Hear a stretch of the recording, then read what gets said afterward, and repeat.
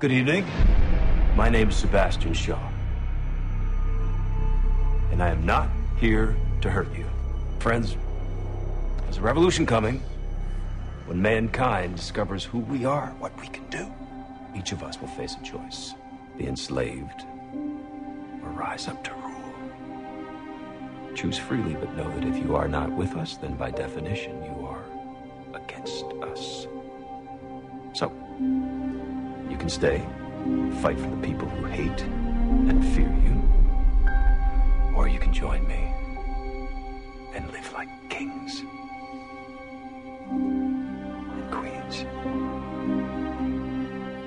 Welcome, ladies and gents, to The Danger Room, the X-Men Comics Commentary Podcast. My name's Adam. And my name is Jeremy. And we're here to discuss the Uncanny X-Men number 132, on sale January 15th of 1980, and the cover date is April 1980, and this one's titled, And Hellfire Is Their Name. Oh. Finally, the book was written and sold in the 1980s. Oh, yeah, you're right. How about that? For those of you keeping track at home, I have now entered the Marvel Masterworks, The Uncanny X-Men, volume number 5. And I forgot to mention that the last week's episode was the last in the omnibus. And seeing as the second omnibus does not come out until April or May, I went to my local library and picked up a copy of the Dark Phoenix Saga, which I am now reading from. Seriously? Yeah. Oh, neat. The 30th anniversary edition. Is it hardcover or softcover? It's hardcover. Okay. Oh, neat. Any, I mean, no spoilers, of course, but is there any, bonus material in there? There's a ton of bonus material. Okay. Which, I've memorized and we'll talk about when we get to the relevant areas.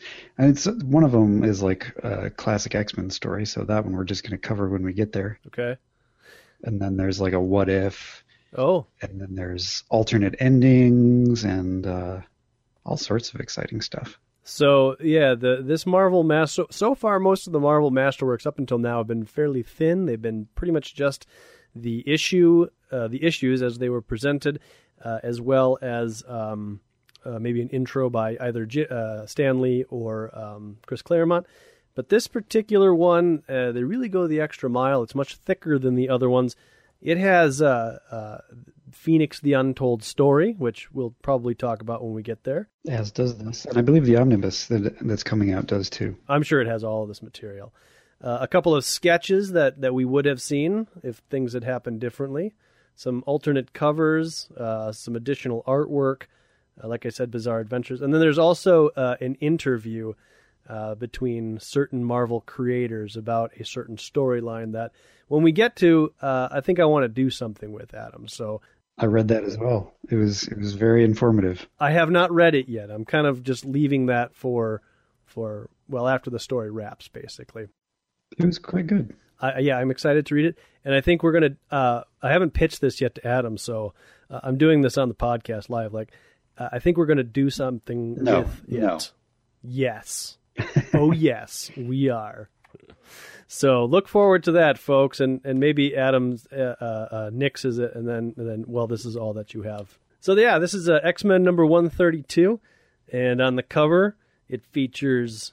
Well, she's the last one. The Hellfire Club has defeated the X-Men. So I think for the first time, we get full face view of the inner circle of the Hellfire Club.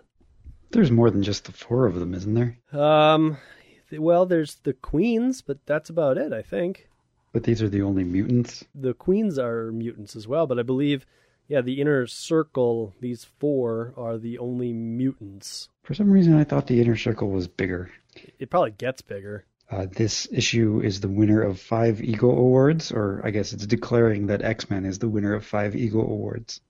And I'm sure back in 1980 that probably meant something to someone. Yeah. I always kind of wondered about that because, comics in our days would win Eisners or this or other awards. And you as the reader would be like, I don't know what this is, because even at this time, there was no internet for sure. There was no Wizard Comics. So what was to let a young reader know that an Eagle Award is something cool? Well, an Eagle Award is, I did some research, and it turns out that they gather together a group of 10 eagles and every comic that's out that month, and then they see which ones the eagles eat. Oh, well, so this is one of the most edible issues that month, huh? Yeah, yeah. I think Marvel probably lined it with seed or something just to get a leg up. Probably. Those dirty jerks. So this inner circle of the Hellfire Club, one of which we recognize, Jason Wingard. I believe we recognize the other one as Sebastian Shaw, but I don't know that we know who the other two are. Not yet. I think their first appearance comes in this very issue we are about to read. But they're pushing over Storm, who is landing on a pile of Nightcrawler, Cyclops, and Colossus. No Wolverine. Mysterious. Yeah, that is kind of weird. So, let's open this thing up. We see that it's written, co-penciled, or co-plotted rather, and penciled by Chris Claremont and John Byrne. Terry Austin is the inker, Tom Orzechowski is the letterer, Glynis Wein is the colors, and we have a new editor in Jim Salicrup. Yeah. Jim Shooter is still the chief. The chief of editing. And right out of the gate, the Angel is here. Right, where we left off, we were seeing that the Angel was doing his taxes, and we pick right up from there. Really? No. I don't remember that. No, the Angel was not in the previous episode. Okay. But this is his New York City, or not, his New Mexico, rather, home, which we saw previously in the Incredible Hulk annual. Yep. So that's a nice tie-in. Yeah. Yep. X-Men are apparently needing a haven to, I don't know, just be safe. This is where the Angel lives. In case you've forgotten, everybody, it's in, New Mexico? Yeah. Something like that. So the X-Men all show up. He's little seen the X-Men since he left the team, so he barely knows Nightcrawler, Storm, Colossus, and Wolverine. Yet these people and their mentor, Professor Xavier, are closer and more important to him than his own family. Especially that Dazzler guy who tried to kill him. And his father, who's dead. Yes. Is his mom alive? No, his mother is also dead. Okay. So. She died off panel. Well, I suppose his father did too. So, yeah, it was just kind of mentioned. Colossus compares, or he thinks that this is a beautiful country and it's a beautiful home. And Wolverine's like, whatever. This ain't nothing like Canada Rockies. Now that's beautiful country. And that's when Angel and Marvel Girl do a full-on kiss on the lips, which, isn't a big deal if it was just like a peck, but he's got his hand on her chin. This is pretty intense. I think it's inappropriate. And this is, I gotta be honest, this is kind of what shaped, not this particular issue, but this sort of relationship carrying on is kind of what shaped my idea of what being an adult would be like. Is like you just be kissing your female friends all the time. Like, hey, it's good to see you, full on kiss on the lips. And I don't know that that's really ever happened much in my life. Well, people do greet each other with pecks on the lips and stuff like that. Sure, but this is not just just a quick peck on the lips or the cheek or the forehead or whatever. And nobody seems to care. Nobody, not even Candy Southern, who comes out and she's like, well, she does say, "Keep it up, Wings, and Scott is the least of your worries." Yeah, but she's got a big smile on her face. She's cool. She's down. She's had Angel with another girl at some point in their relationship. X-Men meet Candy Southern. She and I are what People magazine call an item. Whoa.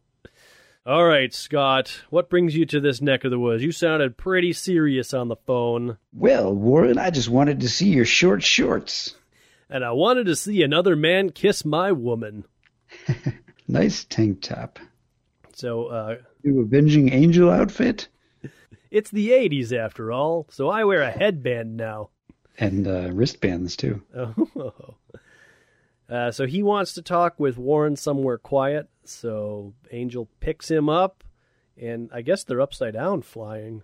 Why do you say that? Well, it looks like as he picks up Cyclops and they swoop upward, we see the front of both of their bodies, and then down below we see the tops of two cars, and what I think is that kooky X spaceship thing. Oh, okay, I see what you're saying. Yeah, I assume it's just part of the liftoff. Yeah, I'm sure they're not going to fly the whole way there upside down. Well, no, but it's pretty acrobatic, and really, really comments on Angel's strength here, if he can just pick him up like this. Is Angel wearing Converse sneakers? They kind of do look like Chuck Taylors. Well, the professor... Well, first of all, Candy, ever the woman of the household, has lunch ready for the X-Men, and she makes sure everybody knows that. No, they've got a maid. Come on. Oh, good point. And that's when the professor, always needing to be in charge, is like, "Thank you, Miss Southern. Go with her, X-Men. I'll be along directly." I have to think to myself. I need to be alone to do this next bit of thinking. First, Scott disobeyed my instructions by bringing the X-Men here instead of to our New York headquarters, and now he flies off with Angel without even a word of explanation, even though it kind of looked like Angel just took off with him. He really had no control over that, but I'm still mad. I do not understand why he's behaving so strangely, and I do not like it. Meh. If only there was a way that I could try to understand what he's thinking. If only I had some type of power to be able to... the hell with it. I'm going to have a ham sandwich. And so Angel takes Cyclops to a boot. Is it a boot? I don't know. I even ever since that Hulk episode we did a while back, I still don't know if it's pronounced butt or boot. Do you think it's the same one? It could very well be. I don't know. Was Angel in that episode? I don't think he was. I don't think so, no. I think he was kidnapped at the time. I think it was Havoc and Lorna that was in that episode. Right. With the butt. Anyways, they're at the butt. They're at the top of the butt, and Angel has taken him here because it's private, or Angel has taken Cyclops here because it's private. There's no microphones, and who's going to bug a butt? I got to say butt one more time. All right, I'm done. Bug a butt. And so they get to the top. And Scott explains what happened in the last few issues about how the X-Men were kidnapped by, or some of the X-Men were kidnapped by the Hellfire Club, and they were attacked and going after mutants, and Phoenix fought the White Queen, and the White Queen apparently committed suicide. I'm not sure how they figured that out, but... Well, the building blew up, and Phoenix came out, but the White Queen did not come out. So they've made the assumption that she died. But how is that suicide? Oh, good point. I guess that's just because Cyclops doesn't want to be like, well, and then the X-Men murdered her. Or Jean murdered her, I guess, actually, is what it would be. Well, it wasn't Jean's fault either. I mean, nobody blew up the building. I mean, somebody did, but it wasn't it wasn't Jean or Emma. Cyclops also goes on to talk about how the fight was pretty crazy between the White Queen and Phoenix, that he had never seen that type of power. And he mentions that the people that kidnapped them and were attacking them were called the Hellfire Club. And Angel flips out and he's like, "Are you sure? I'm a member of the Hellfire Club. So's Candy. I inherited the membership when my folks passed away. It's an old, very stuffy yet risque establishment club. It is pretty risque." Candy and I visited it once before I told the world I was the Angel. We didn't like it. We never went back. So whatever the White Queen learned about the X-Men, and that's the other thing that Cyclops is talking about, is whoever these people are, they seem to know the X-Men's next move, which is why he went to New Mexico in the first place, because he thought that this Hellfire Club would have expected them to go back to New York. And that's what he couldn't tell the professor. I'm not sure why, but whatever. He's probably just not talking to the professor. The professor's a jerk. I'm mad at you. I'm a man now. I put up with enough of your crap, old man. Jean shows up. "You fellas have been talking for hours. Time for a break. I brought a picnic basket." She comes in pretty much right on cue as he is talking to Angel about the power that Jean used and how she's been being odd lately. And that's when she shows up. Apparently, she can hear her name, but she can't hear that old conversation. Or maybe she didn't. She doesn't care. She's like, whatever. I got the power of the god. I don't care about what you guys say about me. Angel realizes that he's three's a crowd, and so he heads off back to his house, and that's when Marvel Girl starts unwrapping her picnic and transform her outfit into a nice kind of picnicky sort of summer clothes. It's like a I want to call it a bikini, but it's not. It's like a halter top with like short shorts. She did it again, changed her costume from street clothes by telekinetically rearranging the molecules of her outfit. Why do I find that so disconcerting? Why shouldn't Jean use her psi powers to make her life easier? You're brooding. It's what I do best, babe. And I've got a lot on my mind. Oh, yeah. You know, this panel where Cyclops or Angel is flying away at the top of this page, Cyclops looks really goofy. Bye, Angel. Have a nice day. Sure thing, Warren. Running a multi-million-dollar business has been good for that guy. Golly. Yeah, it's pretty bad. Jean says that it's time for Cyclops to get a break from being the leader. It's time for him to be Scott Summers, lover of Jean Grey. Who knows? He might even enjoy himself. And that's when she takes off his visor and he screams, "No, my eyes! My deadly eyes! If I open my eyes even fractionally without the visor's ruby quartz shield to contain my optic blasts!" Open your eyes, Scott. Nothing will happen. I'm telepathically keeping your optic blasts in check. I wanted to see your face, that's all. I've never seen it. You have a good face. Oh, thanks. I grew it myself. I don't believe it. My eyes, my deadly eyes. How can Jean hold back all that power? Jean? I'm totally going to make out with you, but I'm just going to think about things while I'm doing it. Hush. No questions now, my love. No words. Can I still think about my deadly eyes? They're deadly, you know. They're deadly eyes. This is our moment. Let's not waste it. And the panel goes on to say a week passes, so I'm to believe that they've been on that butt for a week. They've been doing it for a full week. Just getting it on. And every time they get hungry, Jean whips up like some food out of the sandstone below them. It's just gamey and nasty up there after a week of their nastiness. They've been surviving off of dirt and random animals. So I'm led to believe that they may or may not have ever done it in the past, but they have definitely done it here. Yep. Okay. I'm glad we can agree on this. They made Cable. Yeah. Yes, this is the day that Cyclops lost his virginity. Not Jean. Oh, man. She's been all over the place. And so a week passes, the scene shifts, and they're now in Manhattan. Apparently, Angel has used his connections, or I guess his membership, to get 4 false passes to the Hellfire Club, basically to get Storm, Cyclops, Colossus, and Phoenix into the club with false IDs. Do you think they talk about Colleen while they're up on that butt? Jean's reading his mind, being like, "Who's this Colleen person?" I have no idea. I wonder if Colleen ever mentions Scott in Power Man and Iron Fist. I don't know. When we get to the end of this issue, hopefully I'll remember, but there was an interesting letter that I want to follow up on. See, this is the one area where I am lacking. This Phoenix Saga, Dark Phoenix Saga, does not have the letters pages.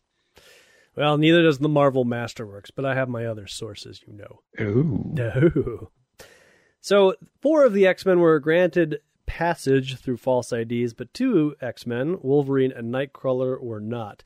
They have to take the sewers to try to get into the club. Well, I think it's part of the plan. I don't think they have to take the sewers. I think they wanted to send some people underneath to, for a surprise attack, just in case. No, I think Cyclops was like, we could all go in there and it would totally work, but I'd much rather just see these 2 guys use the sewers. So here's the plan, everybody.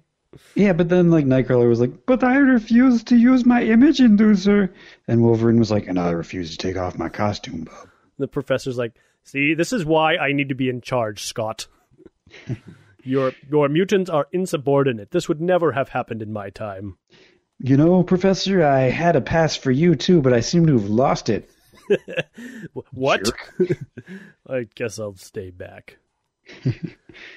So they're going through the sewers. They're talking about the communications cables and all of the electricity and such that's going to the Hellfire Club. And it's a little crazy Nightcrawler somehow knows that this is way more cables than this place needs. This is the type of cables that would go to a skyscraper. Well, he has a degree in engineering or something. I don't know. Back in Munich, I was a professor of science.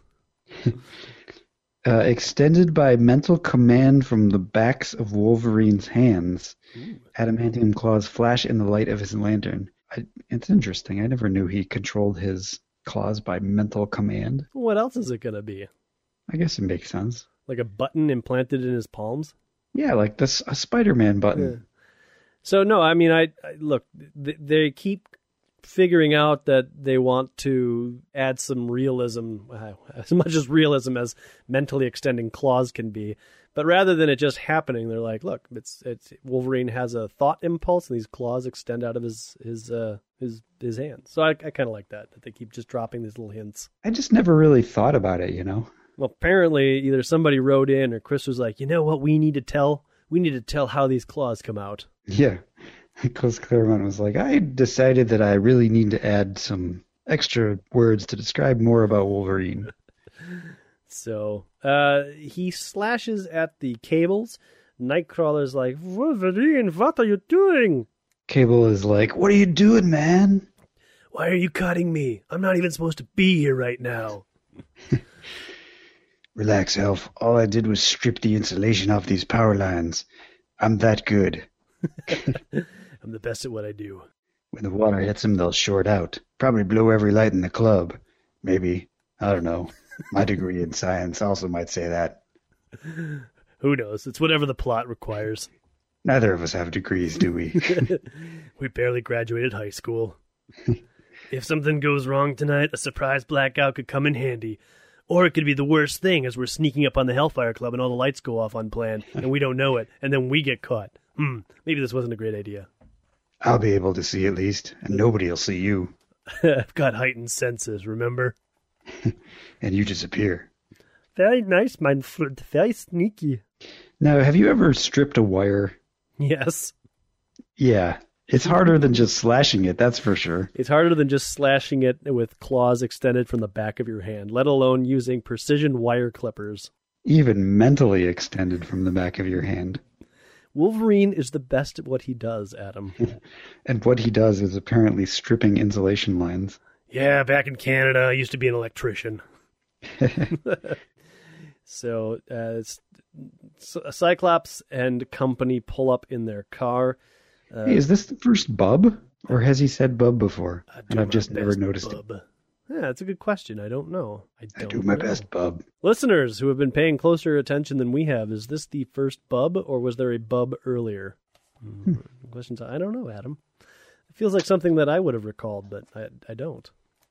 Maybe it is. So the car that the professor, or I mean, I guess Cyclops is driving, has a two-way television back to not the mansion, I don't think. Or is it the mansion? Must be the mansion. This is is this the limousine? I don't Chaz know. 1?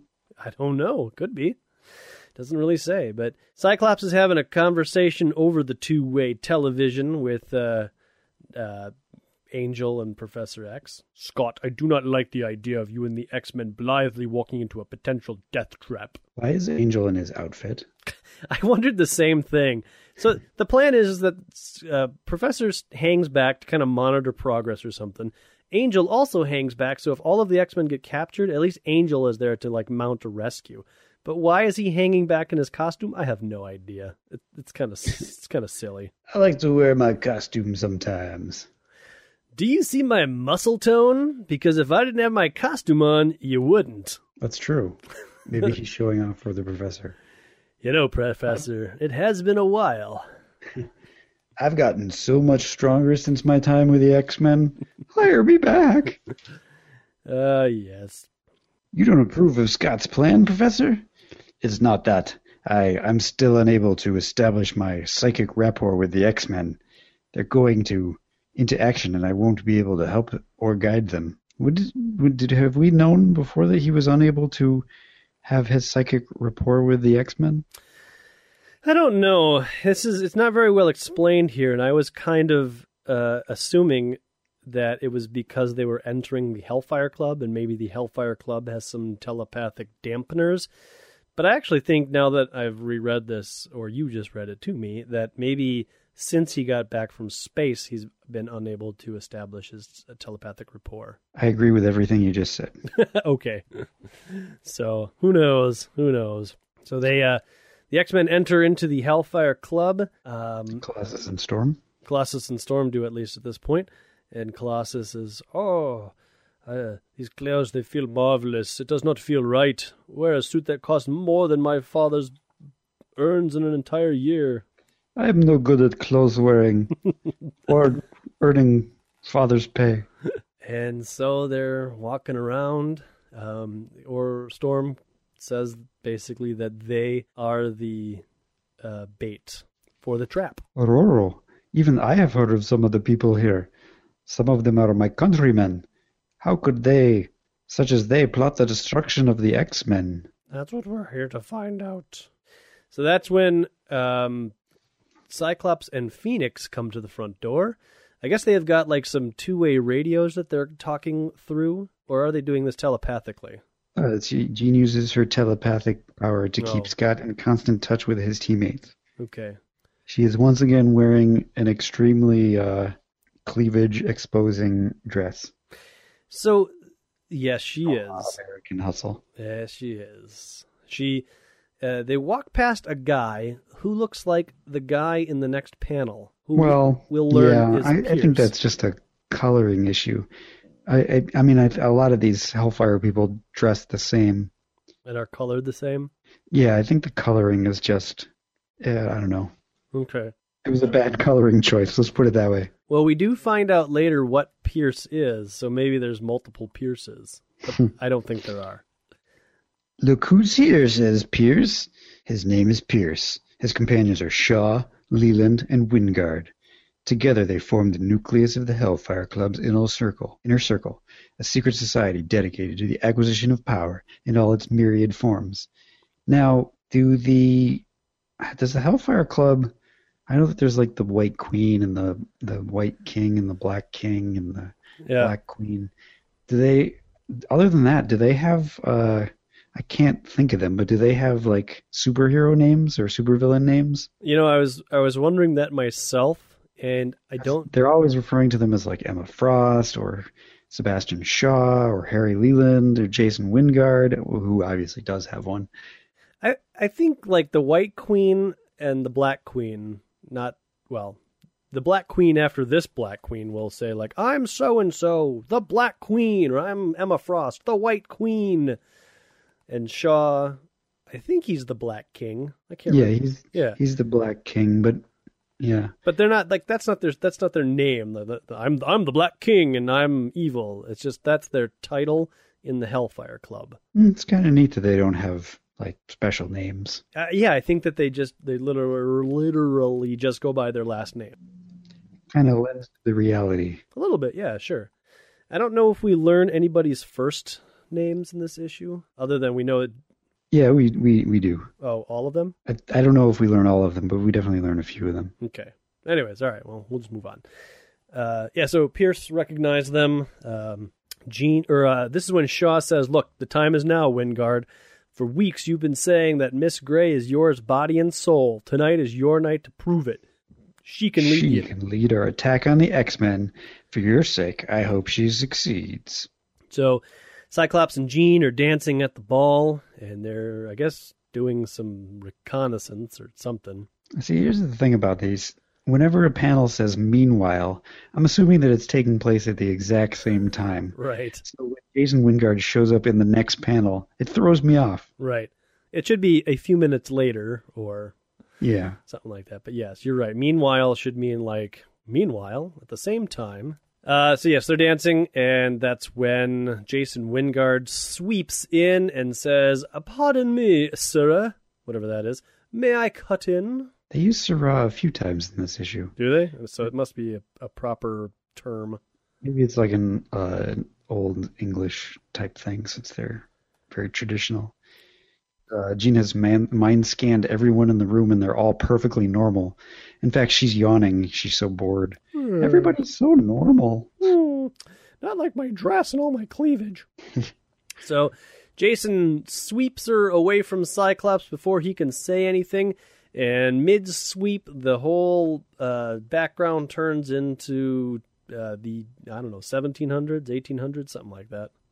It's a cool panel because they kind of divide it into halves. Mm-hmm. On the right half, we have all the early, whatever century people, and on the left half, we have Cyclops and all the modern people.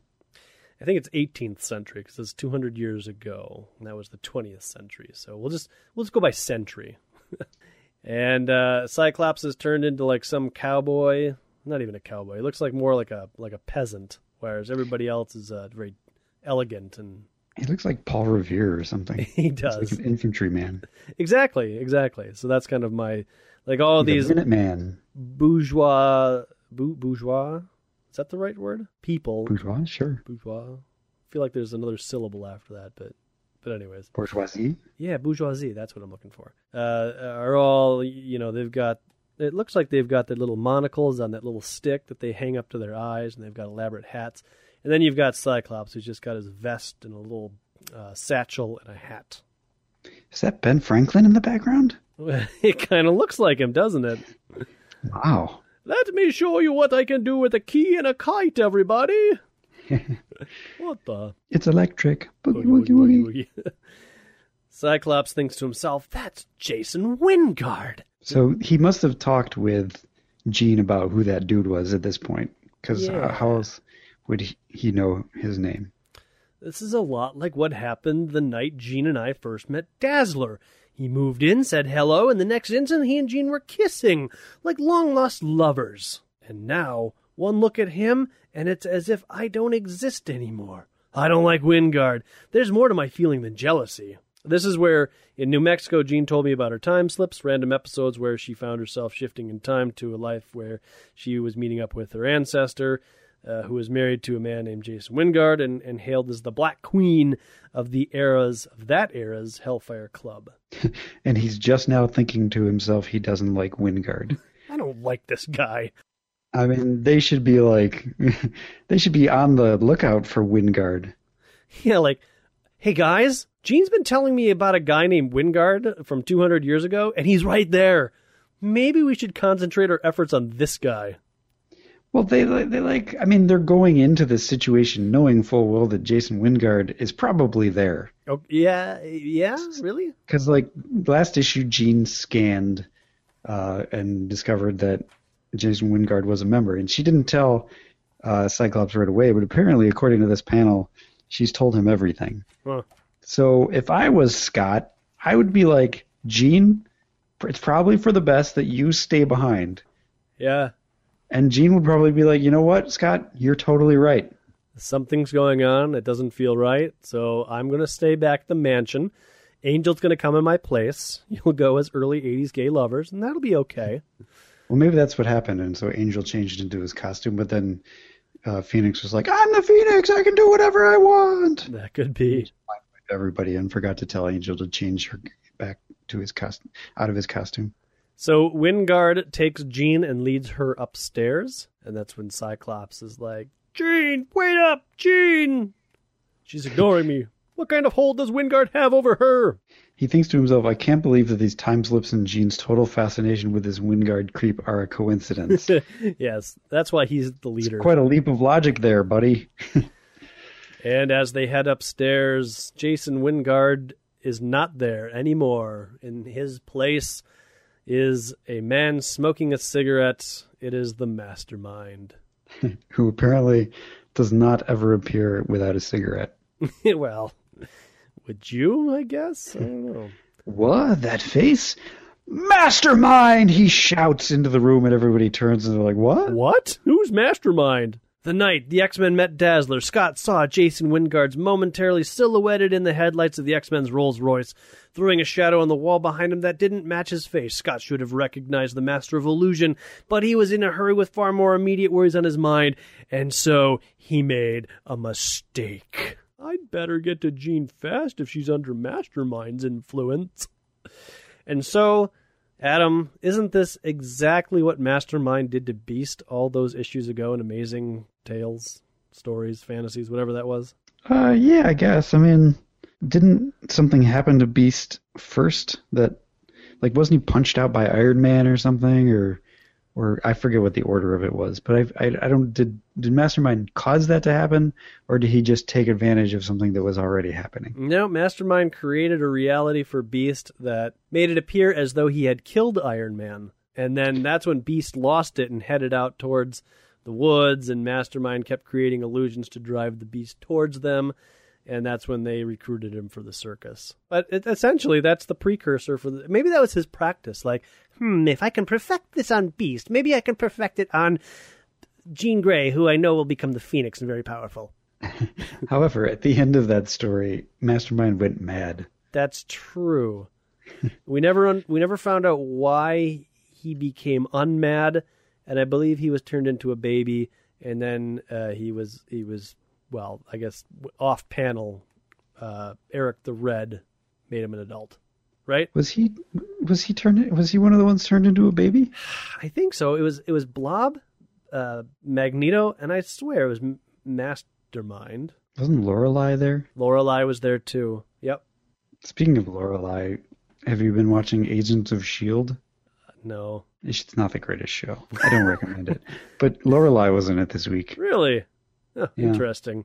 Apparently they've changed her into an Asgardian, but, still, it's kind of neat. It has the same powers and everything. I haven't really been able to get... I watched the first 3 episodes of the show, and it's just like... It's not very good. It's slowly getting better, but, yeah, it's not very good. It's kind of like Torchwood, which is kind of like the X-Files. So they're all just copies of the X-Files to me.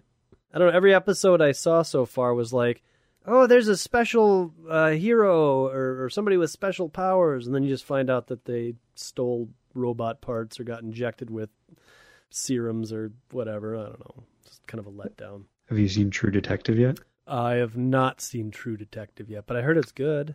It's really good. Yeah, isn't that on HBO? Yep. Yeah, no, I should check that out. That I hear. You definitely should. But that doesn't have anything to do with the Marvel Universe, does it? There's a guy named Quesada. Oh, well, okay. But no. Well, Joe Quesada he was an artist, wasn't he? And then he was the editor-in-chief. Yeah. Yeah. And now they've created a new position for him now. I forget what it is, but he's like the chief marketing dude or something. Master of all Marvel. Because Axel Alonso is editor-in-chief now, and Joe Quesada is still something important. But Adam, what about this issue? I want to get back to this issue. Seen any good movies lately? I watched almost all of the Oscar-nominated films. Oh, really? Wow. Yep. It's the first year I've ever done that. That was exciting. All right, I guess we can go back to the comic in hand. You don't want to talk about 12 Years a Slave? I haven't seen that yet. Or Saving Mr. Banks? Heard it's quite good. The only one I've seen that was nominated, Best Picture, was I saw Her and I saw American Hustle. I haven't seen Her yet, so I guess I haven't seen them all. I liked Her a lot. I thought it was fantastic. It's the best movie I've seen in a long time. I haven't seen Her, Philomena, or Blue Jasmine. I watched the Oscars, and like every movie that was mentioned, I said I'm going to watch this, and I've watched most of them. I've seen the first half hour of Blue Jasmine, but I haven't finished it yet. Okay. Well, with that said. So Cyclops running after Mastermind and Jean Grey suddenly gets blasted with a mighty splow. Arg, he shouts. And it turns out that Jean Grey has converted into the Black Queen and blasted the crap out of Cyclops. Magnificent, my love, but the Hellfire... Well, actually, he would be like magnificent. I can't do an English accent now. Well, isn't he Scottish? Magnificent, my love. No, that's not it either. All right, well, the X-Men, or the Hellfire Club, want the X-Men alive. Worry not, Jason. Had the Black Queen struck to kill, there would be nothing left of the lad but ashes. Aurora, did you hear that sound? And was that a man's scream as well? It is so hard to hear, to be sure of, over the noise of the party. I'm no good at hearing. I'm no good at parties. I am sure, Peter, my hearing is almost as sharp as Wolverine's. What? Well, that's interesting. That's a new power. It was a man's scream, Cyclops' scream, and the sound was one of Phoenix's energy blast. What the hell? She recognizes the sound of Phoenix's energy blasts. I'm sorry, but this is bad writing, because I don't think this comes back ever. Ororo's heightened audio senses. Does she really need to recognize the sound of Phoenix's energy blasts? I mean, she could just be like, I think that was Cyclops screaming. We should go check it out. She doesn't have to have advanced hearings or anything like that. She could be like, oh, didn't you hear it? It was a splow. Clearly that was one of Phoenix's energy blasts. It sounds like somebody screamed. Let's go check it out. There you go. I solved the problem. That's much better dialogue. Upstairs, Colossus, quickly, our friends must be in danger. So Storm just magically turns into her Storm costume. Colossus, of course, bursts out of his clothes and into his Colossus outfit. Always wondering where their shoulders come from. Yeah, there's a hell of a lot of starch in those shoulders. And those boots. Yeah, how did he contain those boots under his suit? He must have had one heck of a tailor. Good heavens, says one of the bourgeoisie. Our trap has sprung. Goddess, grant that our powers are sufficient to deal with whatever was snared. And that's when they meet up with Sebastian Shaw, who has taken his shirt off. Yeah, apparently this is his costume, and I don't like it. It's white boots, green pants with a yellow belt. So it's kind of like half of, Iron Fist. Well, it's the same costume he was wearing before. He just took off his jacket and his vest, and apparently his shirt and tie, and he added the little belt. It is very Iron Fist. Yeah. He's not wearing slippers, though. He's wearing very nice shoes. By whom, little man? By you? Do not make me laugh, he says after Sebastian says, I'm going to hurt He you. punches him, but he holds back. Colossus holds back his punch because he doesn't want to kill him, and he hits him with a loud brack. And then Lennon's ghost. My blow had no effect. Is this the first Lennon's ghost? I don't think so. I think he said Lennon's ghost before. I know he said by the White Wolf. Ooh, Adam, you might be right. I don't know. Maybe this is the first Lennon's ghost.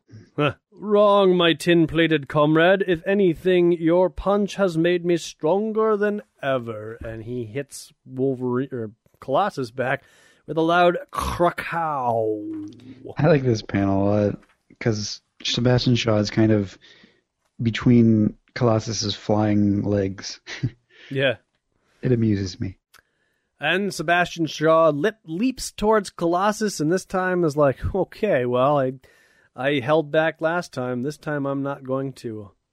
So he kicks him as hard as he could, which would have smashed a tank.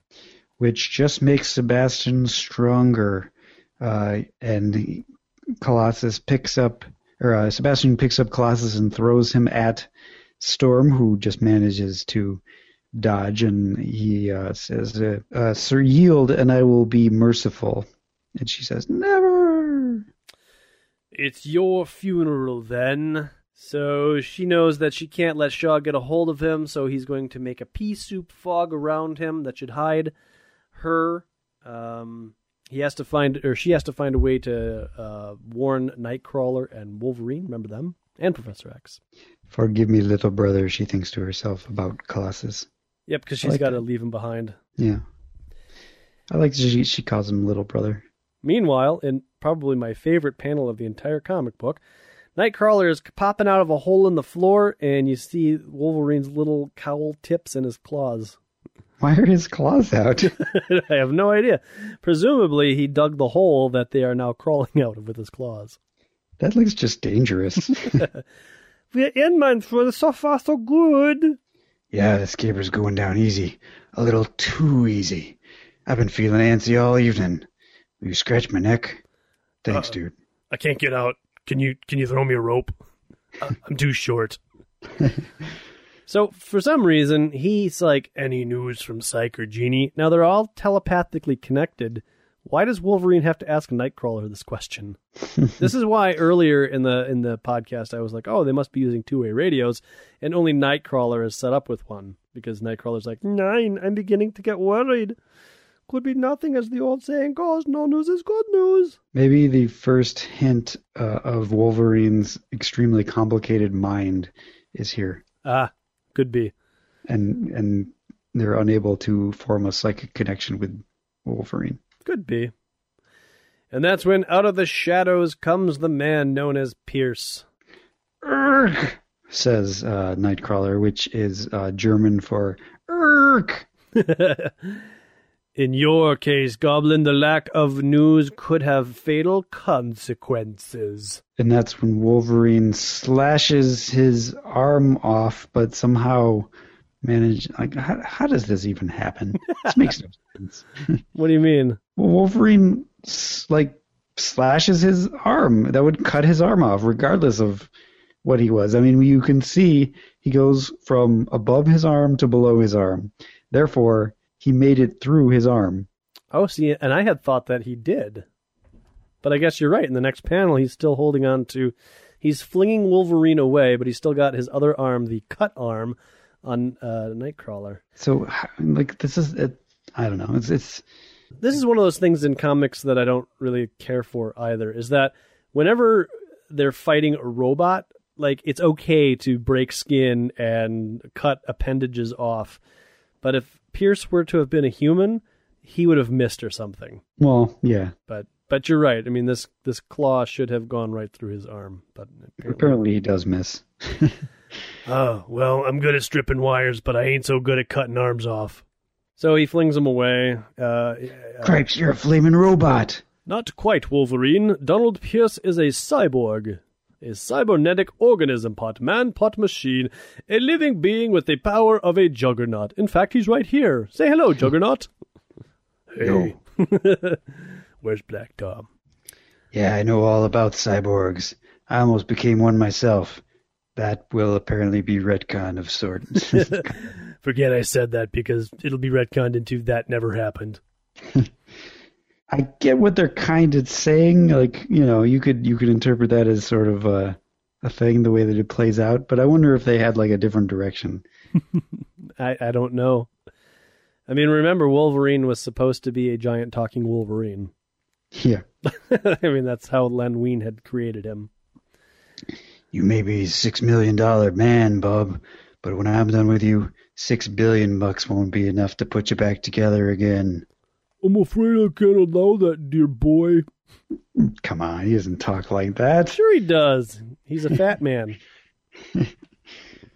You're welcome to try and stop me, Tubby, at your own risk. The name is Leland, Harry Leland. Harry Leland. And your challenge is accepted, dear boy. Stop you I shall. And Wolverine starts getting really, really heavy.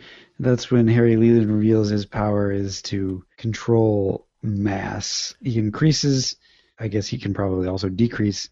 He can control the mass of objects around him, of objects and people. And he makes Wolverine weigh so much that he goes all the way through back into the sewers. But I think that was not the intent. Because even Harry Leland is like, my goodness, as Wolverine crashes through the floor. So I think what they're indicating, because we've already talked about it earlier in other issues, that he weighs more than a normal 5'4" man. So when Harry Leland increases his mass, he's going from a 400-pound man to a 1,200-pound man. Well, yeah, at this point we do know he has an adamantium skeleton. So. Right. Or do we? Or is it just the claws? I can never remember this crap. We know at this point that he has, quote, adamantium bones. Right. We haven't learned that his bones are laced yet. Correct. Spoilers. So Wolverine gets flushed away into the sewers, and that leaves Storm flying around trying to find somebody to help.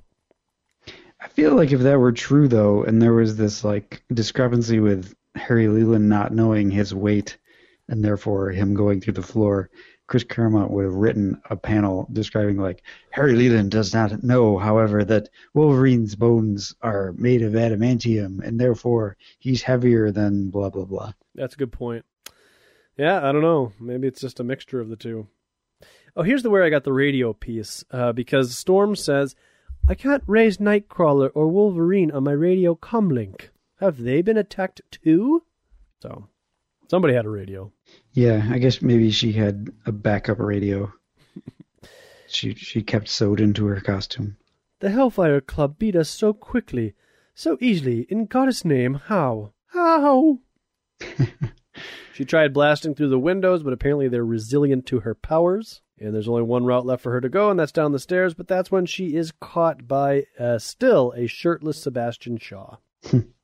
Surprise! Ooh, my ankle. If Shaw tightens his grip, he'll crush it. I only have one chance to... Got it. Oh, but he grabbed my cape. Ah! She gets flipped around. She's got to let go of the cape. Yeah, it seems like more of a liability than anything else. Or you'd think that the cape would be like a quick breakaway thing, you know? So if somebody grabs it, it would just like pop right off and be like, well, okay, you got my cape. Didn't we determine in like an annual somewhere that it was kind of a tearaway thing? Like when Nightcrawler grabs it? Maybe, but... In annual number 3. Yeah, maybe. I think you're right. But not here. Here she's stuck to it. I like your spirit. I like a woman with spirit, Storm, but not too much spirit. You should have learned from Colossus' defeat. I absorb kinetic energy. The harder anyone strikes me, the more powerful I get. I told you before that if you yielded, I would be merciful, but you resisted. Now you pay the price. And he punches her. No, he rams her face into the ground. Yeah, knocking her unconscious. With a loud crom. I mean, this looks more than just knocking her out. I mean, this looks like there's like the bloody face damage. Yeah, this is pretty violent. But in the next panel, she's fine. Just knocked out. Of course. It's been a long time since I've exercised my mutant ability. I'd forgotten how good it felt. Mm-hmm. It's been a long time since I shot somebody. Felt good. What movie is that from? Return of the Jedi. I don't know. Huh, I can't remember. Anyways. So he takes Storm behind a purple cloth where the rest of the Hellfire Club is pouring wine. The Black Queen, a.k.a. Phoenix, a.k.a. Jean Grey, is also there, and they're celebrating. Scratch! Ha! Wolverine cut through your precious bionic arm like it was made of butter, says Jason Wingard to Donald Pierce. It was True Romance, right after what's-his-face shoots Dennis Hopper in the face. Oh, okay. What's his name? I can't remember. Christopher... Walken. Yeah, that's where that line comes from. Yeah, anyways, they're all celebrating. The woman in the back who has no name right now, but I think she'll get a name much later, she dresses Shaw. He puts his robe back on her. I guess it's a robe. Shaw is thinking to himself about how Wingard is deliberately provoking Pierce, but he's really challenging me. Wingard is as much a natural leader as I. Sooner or later, he'll make his bid to take over the inner circle.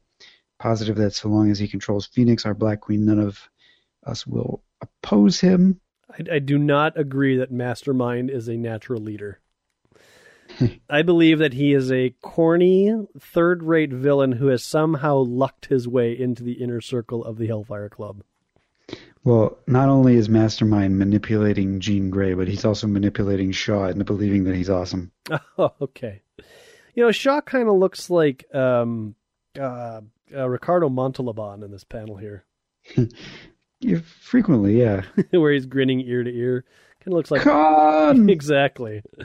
And this, I guess, this would be, what was it, Space Seed Khan, and not Wrath of Khan Khan, because Wrath of Khan wouldn't have been out yet. Well, right, Wrath of Khan. Well, Space Seed Khan didn't look like this, though. Wrath of Khan did. Now, Space Seed Khan had black hair, and it was pulled back in a ponytail. He didn't have the big mutton chops. Was it pulled back in a ponytail? Totally. Well, it was either pulled back in a ponytail, or it was brushed straight back.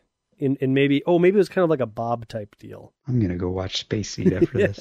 It may not have been a ponytail, but he had longer hair, pulled back straight, and it was black. Anyways, back to this. They all toast the Black Queen, who is smirking. Yeah, Wingard was about to start a fight and release a Phoenix saying, oh, you really need me, but everybody's like, come on, guys, shut up. Oh, yeah, good point. Sebastian Shaw. I, Sebastian Shaw, propose a toast to the Hellfire Club and our Black Queen. Long may she reign. As for our captured mutants, by the time we finish them, the X-Men may well wish they'd perished with Wolverine. I don't know why they think Wolverine has perished. They don't. Well, yeah, actually, it doesn't make any sense because They've been monitoring the X-Men. They know all about the X-Men's powers, so they would know that he has a healing factor, and all he did was fall through the floor. So Wolverine, his hand comes out of the water, and he grabs a pipe and pulls himself up, and then he looks into the camera and says, "Okay, suckers, you've taken your best shot. Now it's my turn." This is a very iconic panel. Yes. This is like one of my all-time favorite Wolverine panels. Yeah, I'm sure there are, but posters. I know that they frequently use this as in promos or in like the ad sections of comic books. It's a great panel, though. Yeah, he is wrecked, and he looks like a bad mother. Oh yeah. Next issue, Wolverine alone. Nuff said, bub. Nuff said, indeed. So in the letters section... I wish he had said, "Okay, futzers." Okay, futzers. This time it's personal. Bring it up here. A couple of things were brought up. A letter from Brian Kane in this issue. He wrote, he had like 11 points that he wanted to talk about, but the only one I want to talk about is point number 2. It was good to see the X-Men reunited, and they're referring to X-Men 113, I think.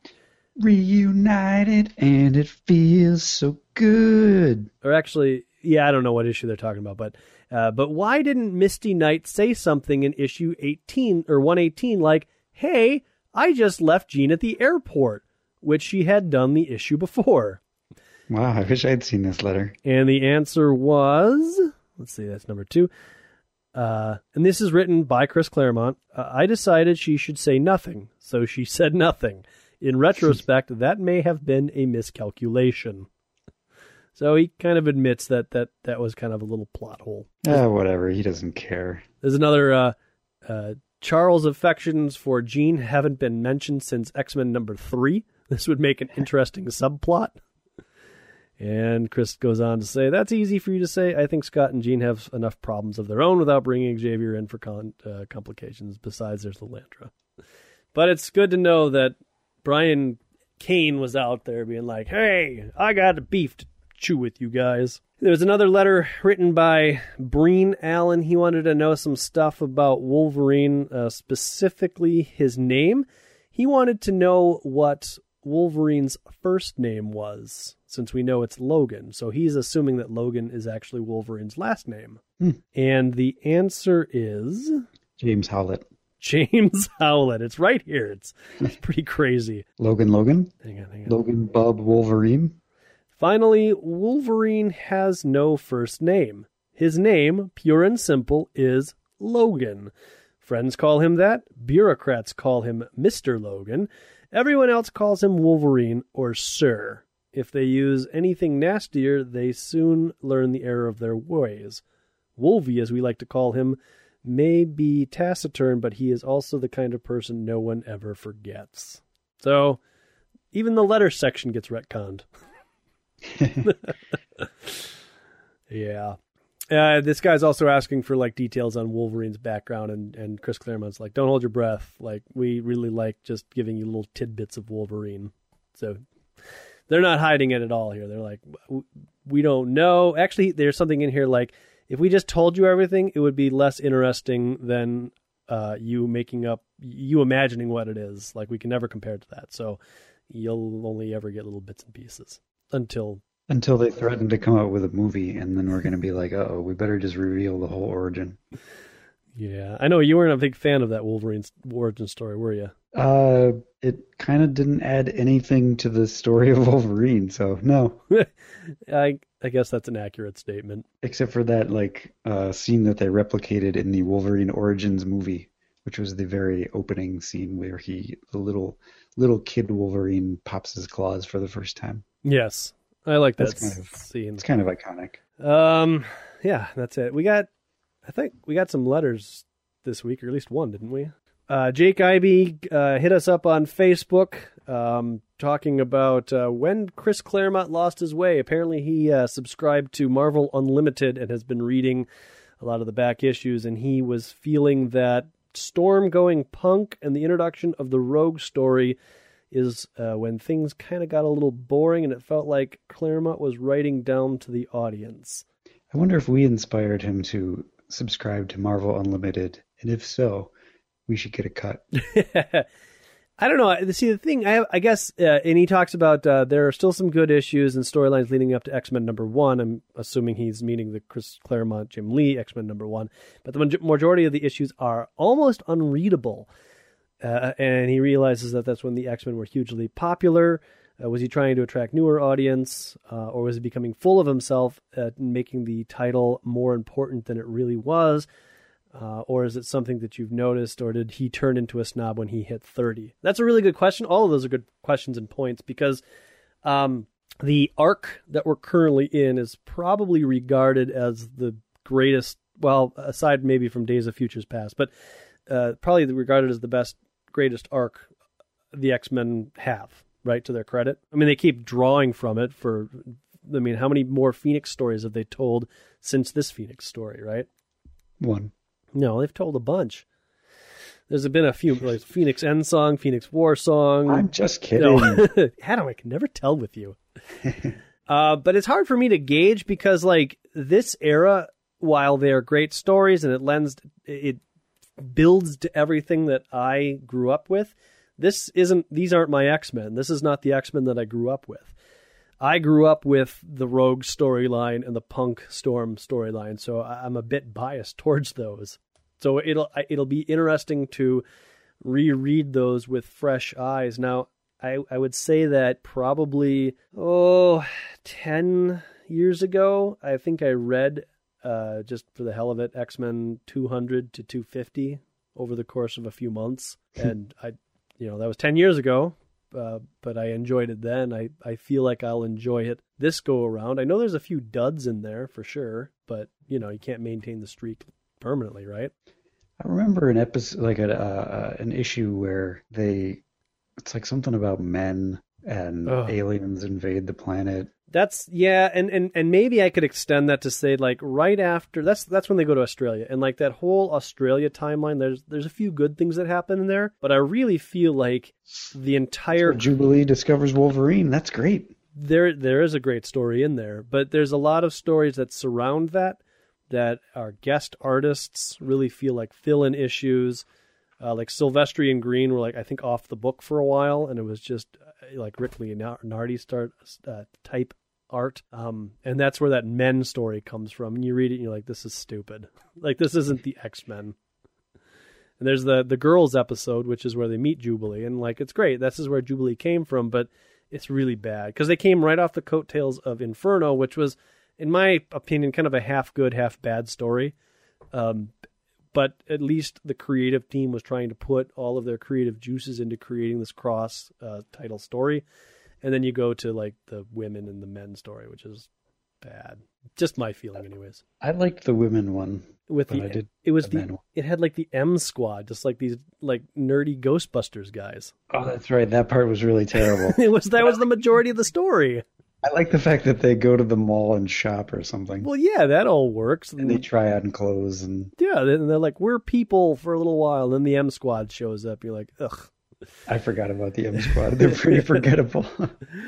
So anyhow, Chris, or Jake rather, I'll have to, like, reserve my judgment to when we get to that period. But I can tell you that I don't know. I've certainly read issues 175 all the way up to a lot. I don't know where, and that's kind of my space. Like 175 to 250 is kind of my space. What do you think, Adam? I think I haven't visited MySpace for a long time. It's full of rock bands now.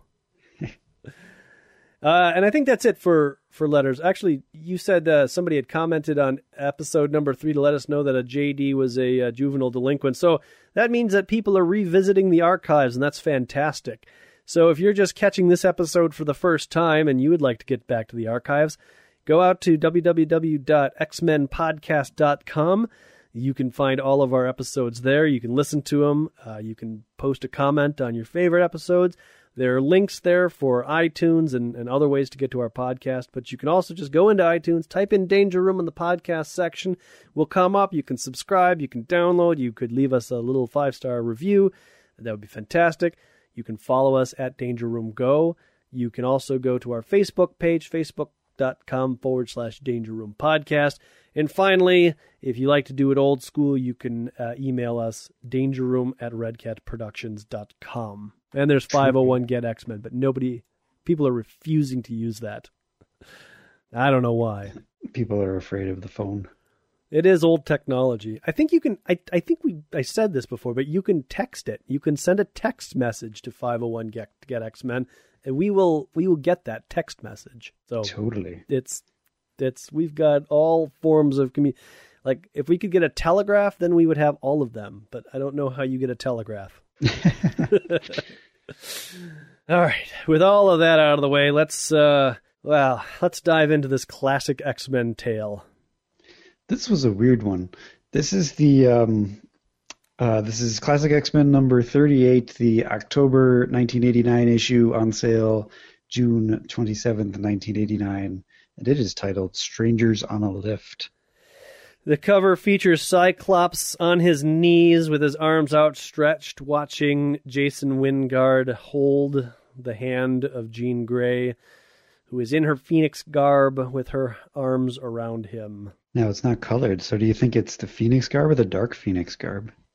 I think it's the Phoenix garb. They're kind of the same. They're similar. I don't know, but maybe I don't know. She's happy here. She's never happy face. She's evil happy when she's Dark Phoenix, but she's never like happy.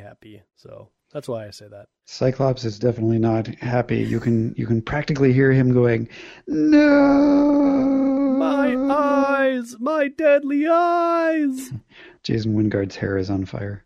And inside, you get the little inside piece, which is Jean Grey in a very seductive pose, holding a picture of Cyclops. She's wearing some of the Black Queen outfit, and the Phoenix costume is burning behind her. This one is by Ann Nocenti, art by Kyle Baker. The cover and front piece here is by Steve Lytle. So let's just pretty much summarize this in about 4 sentences. But so Dazzler gets into an elevator with Alfred Hitchcock. And they walk into a bar. Bartender says, punchline. I don't Hey, you the Dazzler? Yeah. So basically Alfred Hitchcock tries to scare the crap out of Dazzler and succeeds by stopping the elevator, and the lights go out. She gets all scared. Yeah, it's they're in the elevator for a very long time, and it keeps stopping. The lights keep going off. There's lots of loud noises. Every time the lights go off, Alfred Hitchcock moves over a little bit further, and at one point is right behind her. She's getting freaked out. She's thinking to herself. But when she finally gets off of the elevator, it really looks like the elevator is letting her off in the middle of a highway. Well, you can tell it's not a highway because of the poles. Yeah, the poles just look like they're on a bridge, like a divided highway with a bridge. Well, yeah, I agree with you, but I think it's clear enough that it's not it's a car park, not a highway. But I see what you're saying. The art in this issue is not great. Dazzler does not look like Dazzler. She actually kind of looks like Annie Lennox. Well, I think that's the point. Oh, really? Oh, okay. Same era, same kind of Annie Lennox comes straight out of the whole punk disco sort of thing. Sure. It's very, very 80s. So she heads towards her car, but then a car is coming towards her, and that's when Alfred Hitchcock, a very fat man, springs out of nowhere and saves her, but then handcuffs her to a post. Sorry, ma'am, just a little joke. Don't be scared. It's boring around here. Just a little bit of a joke. Oops, where's the key? I'll go get it. Be right back. And then Dazzler zaps the handcuffs with her light power, and she runs, and she's shooting things, and then she sees the fat man who's kind of stuck because it's dark, but apparently she can see, but he can't. There he is, confused, scared, just like I was in the elevator. Now it really begins. All I need is a little music to give my power some juice. Now, I did not know that her power was controlled by juice or music. It's not controlled by music. It's controlled by sound. She converts sound into light. Oh, okay. Yeah. They didn't I don't think that that's described very well, at least in the X-Men. We'll hear a little bit about it in Amazing Spider-Man, but I don't think they really fleshed this out for quite a while. So she dazzles Alfred Hitchcock, scaring the crap out of him, and then she says, "I'm Dazzler. Why did you purposely try to scare me half to death?" And Alfred Hitchcock then reveals that, "My love is film. I'm a filmmaker. I am obsessed with fear. And I've noticed that late at night this is a very scary place." And then he opens his mouth as wide as it goes. "I merely wanted to study fear up close." For my next film!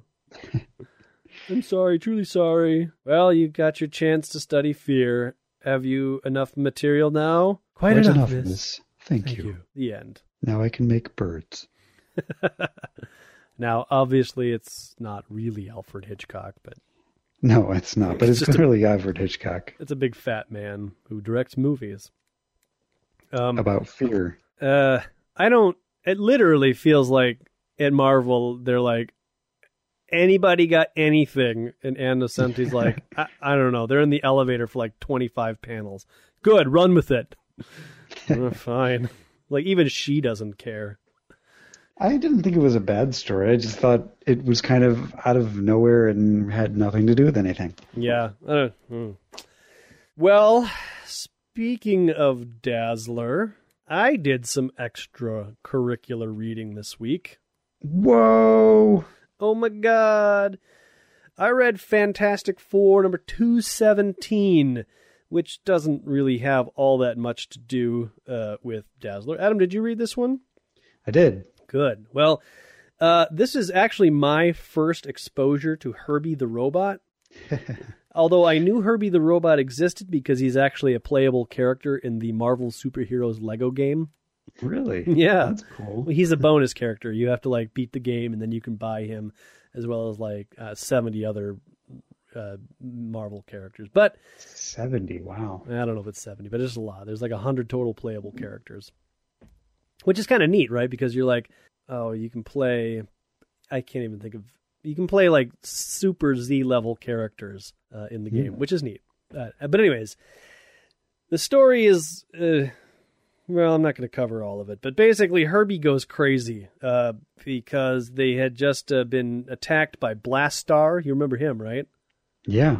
Blastar came to the Baxter building and attacked Franklin Richards, but they repelled him, but they decided they needed to upgrade the Baxter building security, so they sent Herbie off to do some upgrades, but then Herbie gets taken possession of, and he's crazy, and he's not good anymore.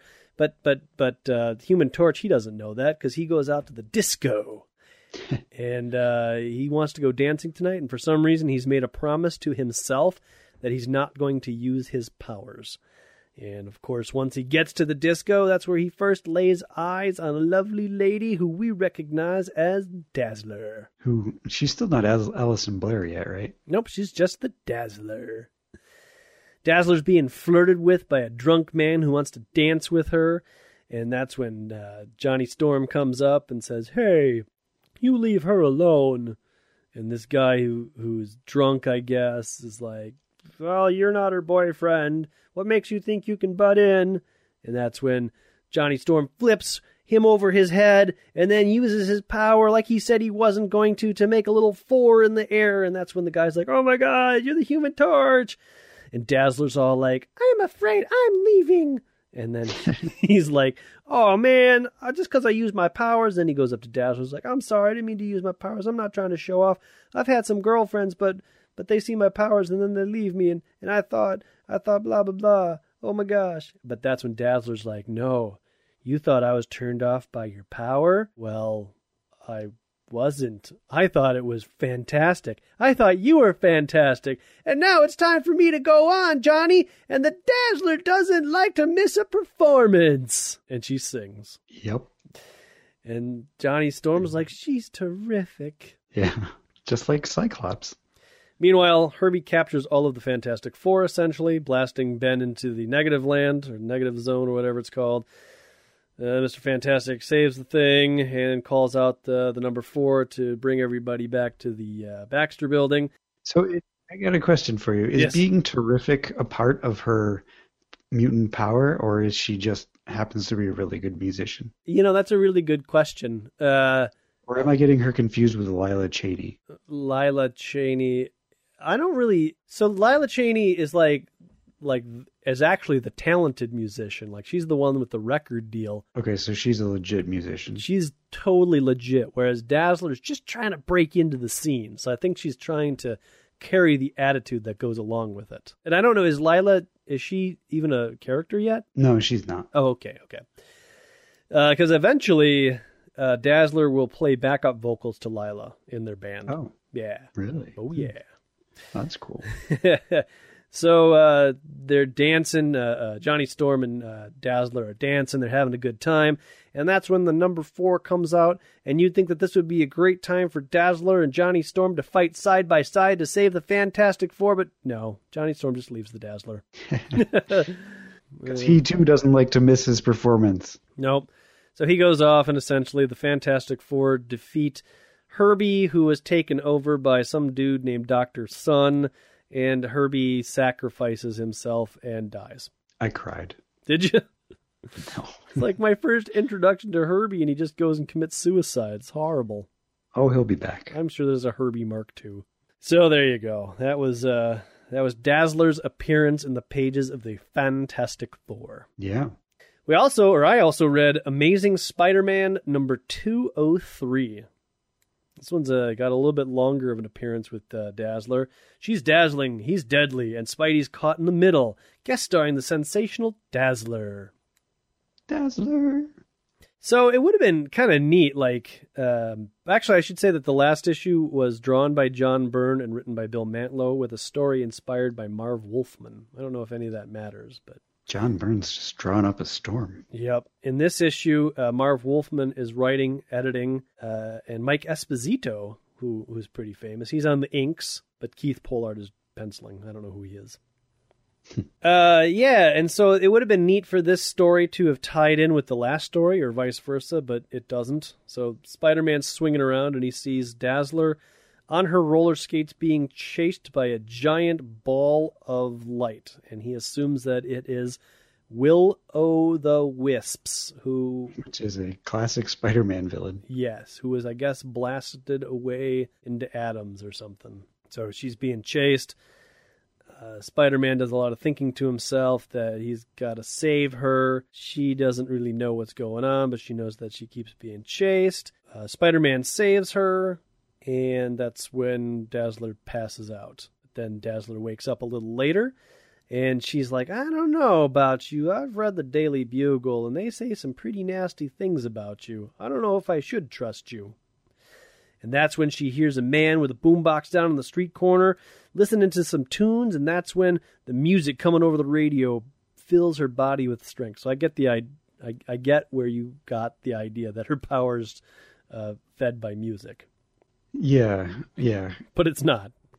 I assumed from this that it was music as well. But no, now that you say it's sound, I do kind of know that. I just forgot.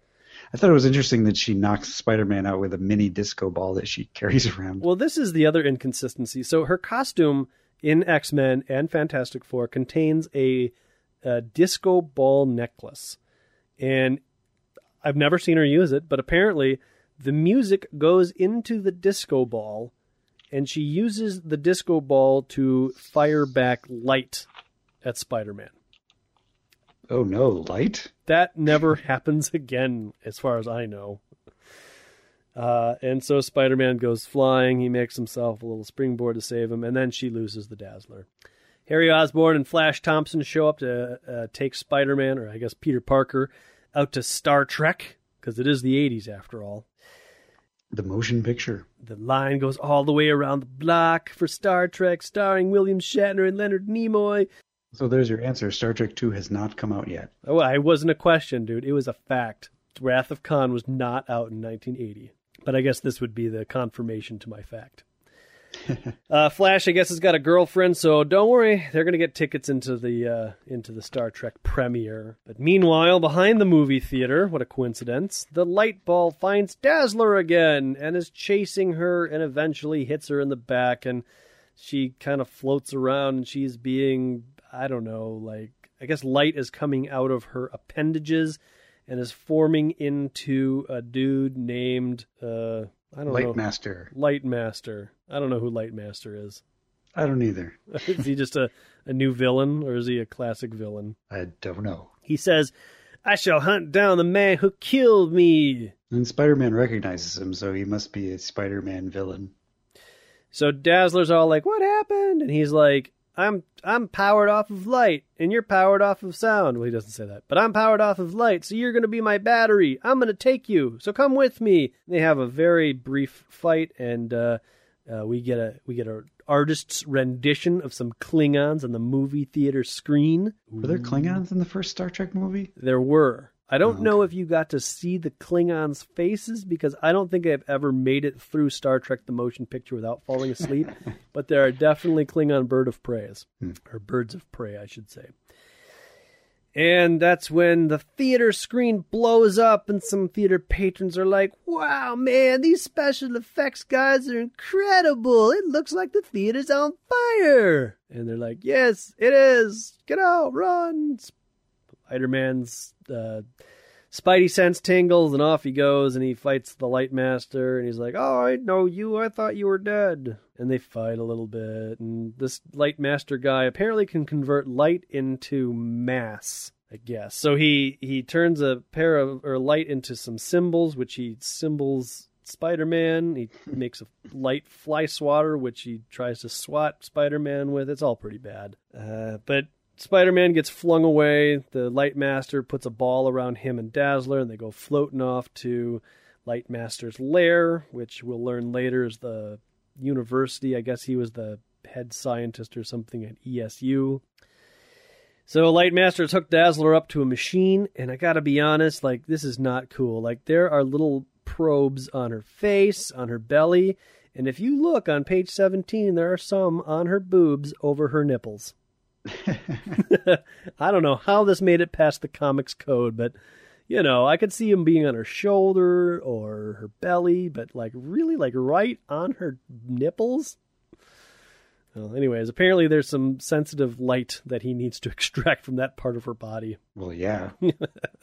Nipple light, the most powerful light there is.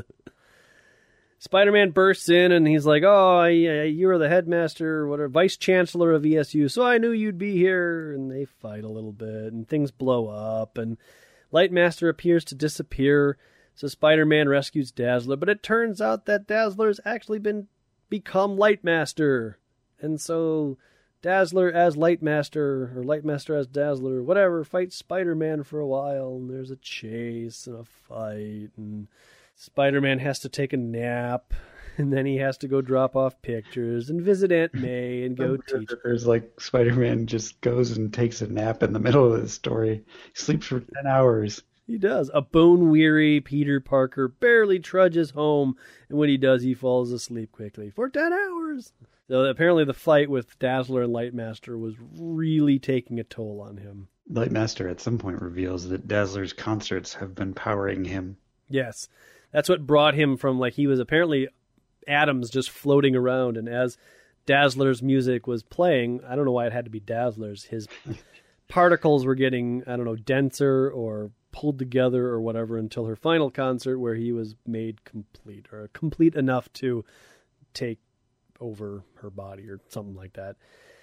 Anyways, Spider-Man's swinging around, and amazingly enough, just like he does typically do, he finds Dazzler. But it's not really Dazzler. She fools him, or Lightmaster fools him.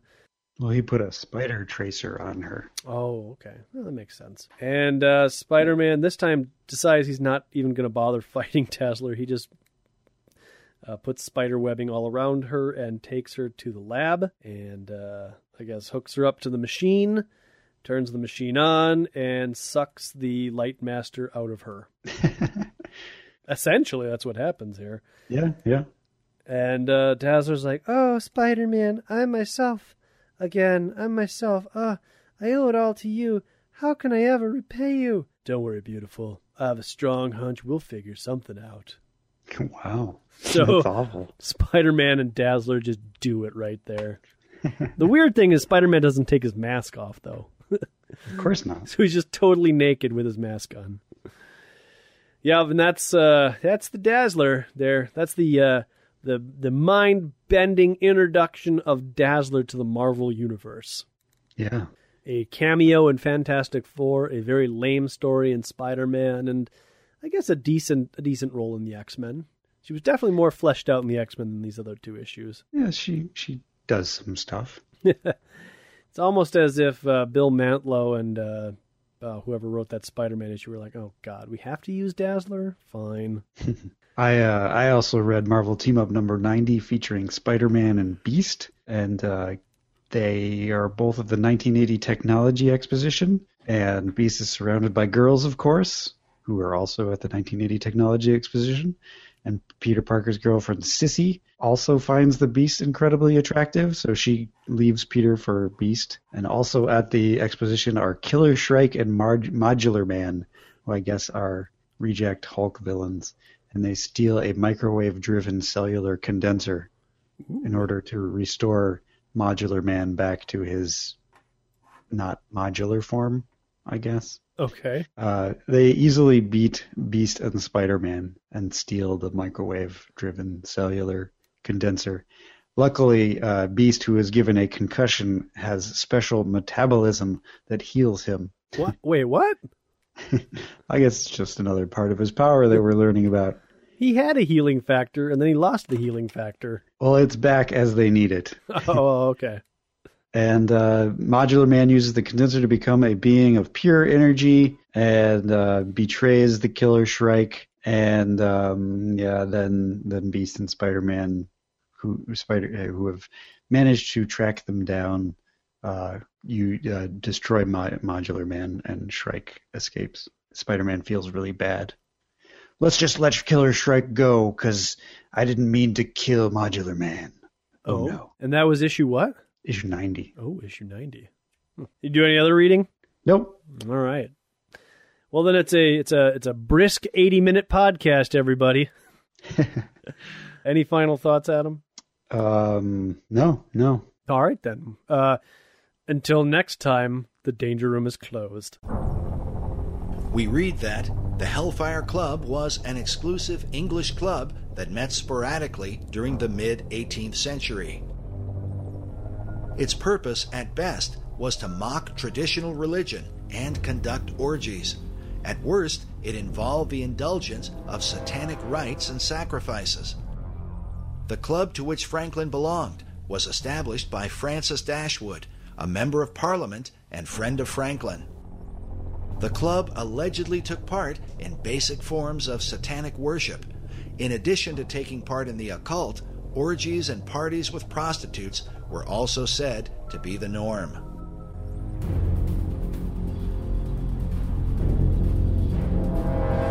Franklin's connection to the Hellfire Club is disturbing enough, but becomes especially dark when one considers the grisly discovery made 200 years after his death.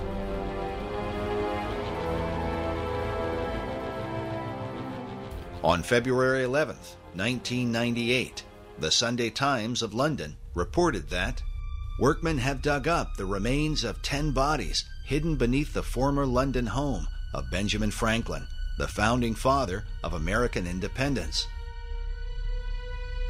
The remains of 4 adults and 6 children were discovered during the restoration of Franklin's home at 36 Craven Street. The Times reported that initial estimates are that the bones are about 200 years old and were buried at the time Franklin was living in the house. Most of the bones show signs of having been dissected, sawn, or cut.